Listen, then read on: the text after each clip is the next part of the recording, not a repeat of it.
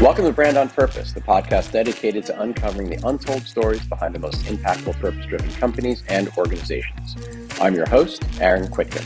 According to a recent Accenture study, companies who hired people with disabilities outperformed their peers and saw a wide variety of improvements. These businesses saw a 72% increase in productivity, 45% improved workplace safety, 30% higher profit margins, and 200% higher net income. Our guest today, co-founder of Ablr, John Samuel, is passionate about providing accessibility and technology. Through his own experience with the degenerative eye condition, John learned there was a need for solutions regarding digital accessibility across all industries. He co-founded Ablr, that's ABLR, a digital accessibility and inclusion company to provide organizations the tools and resources to break down accessibility and cultural barriers along the way. John, welcome to Brand on Purpose. Thank you so much, Aaron. It's so great to be here with you today. It's an honor. Well, it's really an honor for me. And just so our listeners know, John and I met just a few months ago at GW at an event hosted by the Alumni Association where they gave out the Spirit of GW Awards. And John was a recipient of the Spirit of GW Award. And I was sitting in the audience and listening. And not only was I thinking, John, man, I'm not worthy to share this stage with you. I was just so moved and touched by your story. So I think that's actually a really good place to start. And hopefully you won't move me to tears again. But if you do, no one will be able to, I'll be able to do this privately because this is all recorded. But why don't you start there? And then I've got a ton of questions for you. Yeah. So, when we met a couple months ago at GW, the Spirit Award event, it was like almost this culmination of the last 10 years of my life. Because I ended up going to GW and to do my MBA in 2012. And at the time, I was losing my sight and I kept it a secret from a lot of people because I was ashamed and embarrassed of it. I had had this career that had taken me around the globe from India to New York City to across Africa. But 10 years ago, when I came to GW, I was still keeping the secret of not being able to see. And I was at this orientation event where we had assigned seats where we were supposed to go sit and I couldn't see. So I turned to the person next to me and it happened to be Liesl Riddle, who was the associate dean of the business school at the time. And she was actually the one who had recruited me to come to GW. And she had no idea I couldn't see. And when I started talking about my vision loss, she's like, you have to be open about this. And she could empathize with me because her son actually had special needs. And she encouraged me to be open about my vision loss with my classmates. And I said that was the first time I could honestly be my true and authentic self. And I was able to open up my heart for the very first time. And I met my wife in the MBA program. But even though I was open about my vision loss in my personal life at this time, I still thought employers would see it as a liability. And so I kept it a secret to them. And I didn't know how to advocate for myself. I didn't know how to disclose. And I struggled to find a job. And eventually I found a job with an emerging market investment firm, a fintech firm. But that company folded and I was out of a job again. But now I had a wife, I had a baby, and we had just built a house in the DC area. And if anyone who knows, these things are not cheap. And I thought my career was over, and the stress of it all caused my sight to go even faster. And up until this point, I was able to get by with just inverted colors or magnification software. But at this point, nothing worked. And I thought my career was over. And it was around this time that I heard about this software that was developed at a company called SAS, which is a data science company. And they had designed this software to help people who are blind and low vision visualize graphs and charts using sounds. And I thought it was so cool. But the coolest thing about it was designed by this gentleman named Ed Summers, who had the same eye condition as me. And he lived in my hometown of Cary, North Carolina. And it was a place I never thought anyone blind could ever live. And I tried for months to get in touch with him without any luck. And finally, my wife said, if he can live in North Carolina, maybe we can too. So we found a house online, told my folks, and they got so excited. And my dad immediately jumped in the car to go look at this house. And as he's driving, he's talking to us on the phone and he started yelling at something. I was like, what are you doing, Dad? He's like, oh, there's a blind guy in the road. Maybe it's the guy you're trying to get in touch with. It's like, oh, Dad, don't yell at blind people on the road. And he's like, all right, gets out of the car, walks over for a guy and says, are you Ed Summers? And the guy says, yes, I am. And my dad puts the phone in this poor guy's ear. And after apologizing to him, he agreed to meet me. And I came down that next weekend and he agreed to meet me. And the 30-minute conversation turned to 3 hours. And he introduced me to the world of accessibility and showed me that my career wasn't over. And most importantly, he introduced me to an organization called LCI, which happened to be the largest employer of people who are blind. And I joined that company tasked with creating a new business that would create upper mobility for people who are blind. And I think it's that the work I've been doing there that helped me get that Spirit Award at GW. Wow. So if you don't mind me asking, let's just go back just 1 second. What kind of degenerative eye condition do you have? And at what point in your life did it start to emerge? Yeah, so I have a eye condition called retinitis pigmentosa, RP for short. And essentially what it was doing is taking away my rods and cones that help process light and provide information to your retina. And I was diagnosed when I was in college. And, at that time, as a 18, 19-year-old kid, I just didn't know how to handle it. And when I found out the news, my actions led to me failing out of college. And it was really just a challenging time of my life. And like I mentioned, I kept it literally a secret for 12 years until I joined GW and started talking about it openly. We're going to get to the product side of accessibility and empowering people through technology, because that's obviously incredibly important. But if you don't mind talking also a little bit about the cognitive and the psychological side of this, because I imagine you're not the only person to try to hide it for one reason or another, and or maybe be in denial. And are there resources for folks as well that help to also have them process this emotionally and mentally and culturally, in addition to professionally and technically? Yeah. I think there are resources out there. And I think when you first find out, when I was diagnosed and my doctor told me, when I found out that I'm going blind, it's hard. I mean, if you don't know anyone, who can empathize, because at that point I had never met another person with a disability, needless to say, blind. And it just stopped me in my tracks. And I was like, what girl wants to be with a guy who can't see? What kind of job can I have if I'm blind? Or, where can I live? And these kind of questions constantly consume me. And I know this is the case for many people. And you talk about the cultural aspect. My family is of Indian descent. And culturally, it was almost like, we do not talk about this. This is going to be a secret. My parents couldn't accept it. They couldn't accept it. I couldn't accept it. And so in many ways, I felt very alone. I didn't know who to talk to. And only things really changed when I met that guy, Ed Summers, who I mentioned in the story. And Ed, he could empathize with what I was going through, because he actually was almost just 10 years ahead of me in my vision loss. And so I think that's something that it's finding people who can empathize. And for me, I kept these blinders on, even though there's people probably around me who are blind or going through their own disability or challenges. I just couldn't open up myself to identify as having a disability.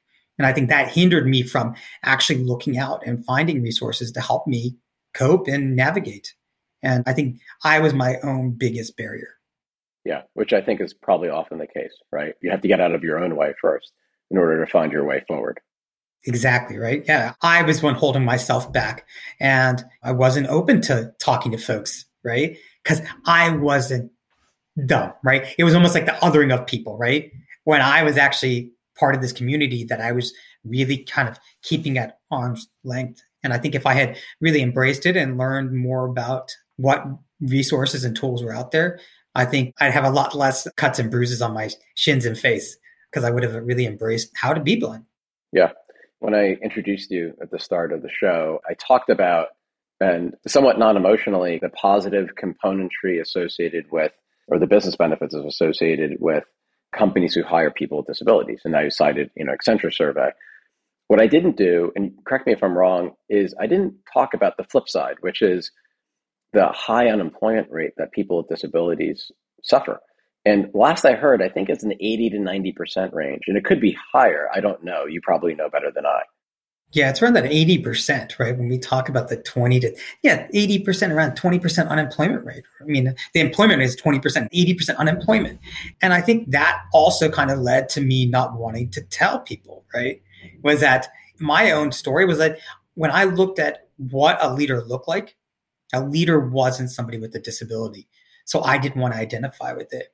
But then, I actually had an education, I had experience, and I had privilege. And that really has driven a lot of my actions afterwards, because I knew the challenges of trying to navigate a job with all of those things. And I was like, what about other people who don't have that? Because you talk about that unemployment rate, how high it is, but you have to look at the education, right? Only like 15% of people who are blind actually get a job, who have a college degree, right? Then it kind of leads into like, if you don't have the education, how are you going to get the employment? And so there's a systemic barrier there. And I think that's kind of the thing. It's like you need education, and from education, you need awareness. And that's what we're trying to change. Yeah. And I would venture to guess that 15% college degree stat is even lower, because you would have to strip away folks who, like yourself, progressively lost their sight over time, and they might have already had a college degree, right? So it's actually probably even more dire, right?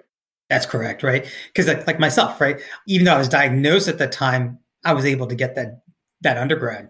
But you're right, folks who lose their sight or gain a disability earlier in life, sometimes they're put into different schools, right? Like there's schools for the blind where individuals may be put into, where they may not have access to some of the courses and classes and trainings.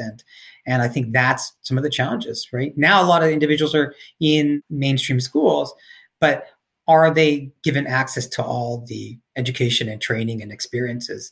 That I don't know. And that's something that, again, these workforce development programs and things that if they're not built with accessibility in mind, you're going to exclude a lot of people. And that's going to cause that systemic issues. So that's a great segue to where we are today. You had this burgeoning career in business prior to joining LCI. When you joined, and I believe LCI is the largest employer of people with disabilities in the world, and they're a technology company, so they make products, right? They're a tech company. You joined, and you somehow, although this is not surprising to me, convinced them that they should allow you to build an entire division devoted towards improving accessibility for people who are blind using technology. And that's when Abler was born. Yeah. It's so funny when you say it that way, because actually LCI is actually a manufacturing company. And so they make 2,500 products. They make everything from file folders to mattresses to tactical assault gear, primarily for the federal government. So anyone working in the federal government, they're probably using a product that is made at an LCI facility. But, manufacturing is a wonderful and noble profession, but it's not necessarily the right job for all people. And so when I came on board, I knew from my own lived experiences the challenges I faced in terms of digital accessibility, because I couldn't even apply for jobs online, right? When I was finishing up my MBA, most of my classmates were more nervous about their interviews while I was stuck in just trying to fill out an online application. And it would bring me to tears all the time, because I'd be like, I can start businesses, I can climb mountains, but I can't even complete an online application.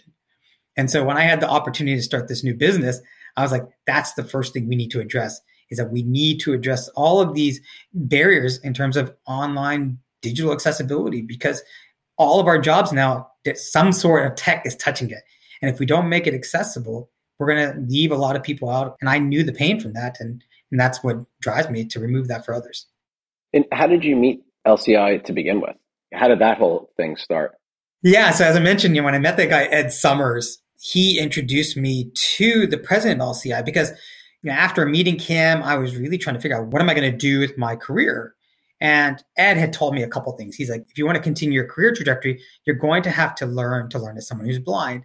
And you're going to have to be open about your vision loss with potential employers. And so in the summer of 2017, I started to reach out. He's like, you should reach out to all these companies with diversity, equity, and inclusion programs. So I was looking at jobs in the Raleigh-Durham market, and I reached out to all these companies who had a DEI program, and not a single company got back to me. And I was like, what's happening here, right? Like, I just didn't feel like I checked the box that they wanted to check off. Disabilities wasn't something they were looking at. And so I started thinking about, like, what can I do with my, like, as a career now? Like, I see that Ed Summers has this great career. What can I do? And I don't know if you've heard of the shoe company called Tom Shoes. Sure, you buy a pair and they give a pair to someone. Yeah. And I love the model of Tom's, but typically everywhere I go, I have a pair of sunglasses because I need them for my eyes. And I was like, I want to make sunglasses, but instead of having them, giving a pair of sunglasses to someone in need, I want to have them made by somebody who's blind. Because if I give someone a job, I give them hope and this generational impact. And so that's when Ed Summers introduced me to LCI. the president of LCI, and I only wanted to learn about manufacturing, and the president wanted to talk about creating tech-based jobs. So it worked out really well. And what was your first role at LCI?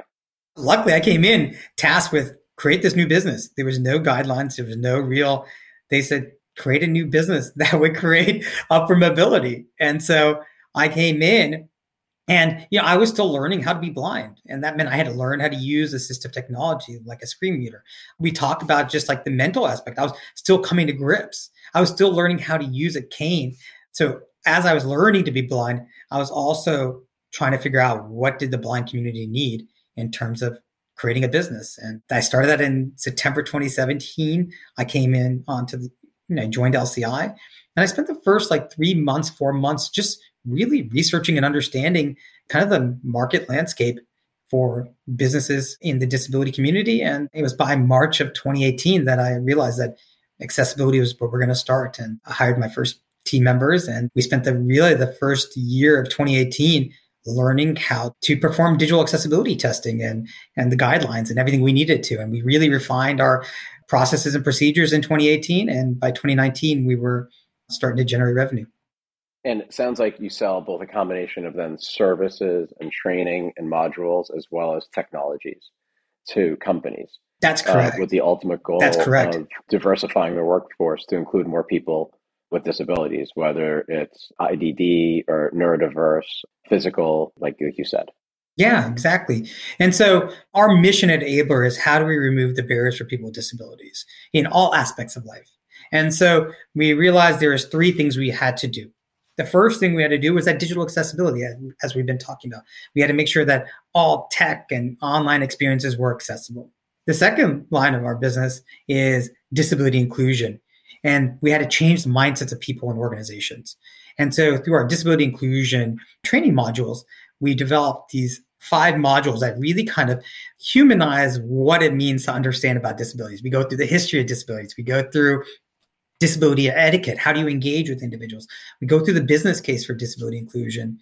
We talk about accommodations and how you implement them, and then assistive technologies. So that 5 module kind of education piece is a really big part of changing the mindsets because we want organizations to set people up for success. And the third line of our business is what we call creating pathways for employment, which we're doing through our workforce development program. And this is where we're training individuals with disabilities to get job ready and to enter the workforce. And so you can think about it from the digital accessibility and our disability inclusion. That side of our business is really building up the demand for talent with disabilities. And then our workforce development program is to build up the supply to meet that demand. Yeah, I was just going to say, it's so unusual to have an organization that's able, that's why you're called Abler, to focus on both the supply and demand. Because, usually you over-index on one or the other, right? But you're working on both, which I think is really smart. And on the demand side, when I think about companies, are there certain characteristics of companies that you find across the board that are more open to being allies and empowering and really truly committed to DE&I versus just kind of checking boxes? I'm sure you're starting to see trends and like certain criteria and characteristics and attributes of companies emerge over the years now as you've been working to bring them on board. Yeah, no, we've been seeing a lot of that. And so I like to categorize organizations in a couple of ways. It's like they need to get it, they need to want it, and they need to have the capacity to do something about it, right? And so this get it, want it, and capacity to do something about it really kind of translates to the kind of clients we work with. Because we are definitely going to get the clients who are just coming to us because they just want to check a box. But then the organizations who we're seeing some really kind of inroads in are the organizations who are not just worried about their external facing digital content, like their external website or whatever, their social media, but really kind of focusing in on how do we make sure that we're setting up employees for success internally? How are we making sure that their onboarding experience is right? Because they know how important it is when you onboard somebody. If they have a good onboarding experience, then they're more likely to stay. And those organizations now that we're seeing are committed to making sure that employee journey mapping is accessible and accommodating, or that customer journey mapping is accessible and accommodating. Those are the companies we're seeing. So we're seeing more of those coming. And some of these organizations, these are the organizations who really get it. They're living and breathing their DEI kind of journey, right? They understand where they are in terms of a maturity model, and they're actually taking steps to do it. And then, like I said, we're seeing more and more of these, and that's exciting. And they are big and they're small. So I don't want to kind of pigeonhole and say, well, it's only the large ones are doing it, but we're seeing the small organizations do it as well. But it is exciting to see some of the larger organizations doing this because they have the capacity of really employing a lot of people. Yeah. And I mean, look, I think depending on their values or their real and lived values, not the ones they throw up on a poster in a conference Exactly. room, there are real tangible business benefits to retention and morale where you can actually surface your values by having a far more diverse workforce that you can support. So I imagine there's a lot of benefit there. Now, are you primarily coming in through the HR and the people team, or are you coming in through a different vector inside these organizations? Yeah. So we're coming through the HR, we're coming through IT, and if they have a DEI kind of separate, those are where we're really coming in. And some of the large organizations actually have an HR IT team, which has been interesting to see how we come in through, because they're seeing how HR and IT are so intertwined now. And that if they want to make sure that it's an accessible experience for their people, then that's how they're bringing us on. And again, we also get the leadership. Some leadership members are like, hey, this is part of our mission. We want to do this. In terms of large organizations, the organizations that have employee resource groups, those employee resource groups are bringing us on saying, look, we need to do this. And so it's multi-pronged in terms of how we're coming on board. Whereas before I was chasing down organizations and, jumping up and down and kicking and screaming saying, you need to think about this. Now we're kind of seeing that shift, I'd say within the last 12 months in particular, where they've said, we want you to come in, and they're being more proactive about their disability experience. This is going to seem like it might be an odd question, but when I think about inclusivity, I think DE&I and B, and I think about big inclusivity. And so much of inclusivity, for lots of different reasons, was focused specifically on, like you said, employee resource groups. And a lot of it is around race and ethnicity. And it's more than that, right? And this is a great example of that. But also, these companies are also at the same time, I'm not saying we should feel sorry for them, I'm just saying, they're also trying to figure out, and how do we address sustainability and how do we address this? There's so many demands on companies now. Do you feel like you have to compete against other componentry associated with ESG, DE&I, and any other acronym I can come up with? Because everything's important, right? And these companies are trying to prioritize and resource against these things. And I was just wondering from your perspective, because you're focused in one area in particular, whether or not you feel like there's both a competition for attention and resources and time against all the other mutualities that these companies are pursuing. Yeah, I think I did feel that a few years ago, because organizations were like, we only have a certain amount of resources or time or to be able to allocate to this. And we have these other goals that we're working on. And that was the case before. But now I think that when we start to think about this intersectionality of all of this, right? When you think about diverse workforces, disabilities crosses everything, right? All different types of identities. We joke and say that the disability community is the most inclusive group of people because we'll take you at any time in your life, and it may only be for a little bit of time. You may be temporarily disabled, but we'll accept you at that point. And I think that organizations are seeing that the intersectionality of this. And I also think that when you think about the aging population and how a lot of it is now we have individuals who are older in the workforce and they're more likely to have a disability, the organizations are now seeing it, right? And at the end of the day, you kind of have to follow the money. And when you think about 26% of the population having a disability, that's a big piece of the population you can't neglect, right? And so I think that's one of the things. In terms of the other goals, like ESG goals, I think we still have the social component of it in terms of disability rights and experiences. So I think there's more organizations are seeing the value, and it goes back to follow the dollars. So when we think about the business case, you talked about the Accenture report and how companies do well when they do employ people with disabilities. That helps. And then from a risk perspective, we can't avoid this. There is a risk mitigation component of making sure that people with disabilities are being included, that you have to protect yourself as well. I wonder, we were talking about, HR systems, and they're called HRIS systems, right? So the Namely's, UKG's, Workdays of the world. Are you working with them as well to modularize and put plugins and widgets into their systems? and training inside of their systems? Is that the next major frontier? Is that already happening, or is that's part of the path to progress there? It's starting to happen, and that is that's a main part of this pathway, right?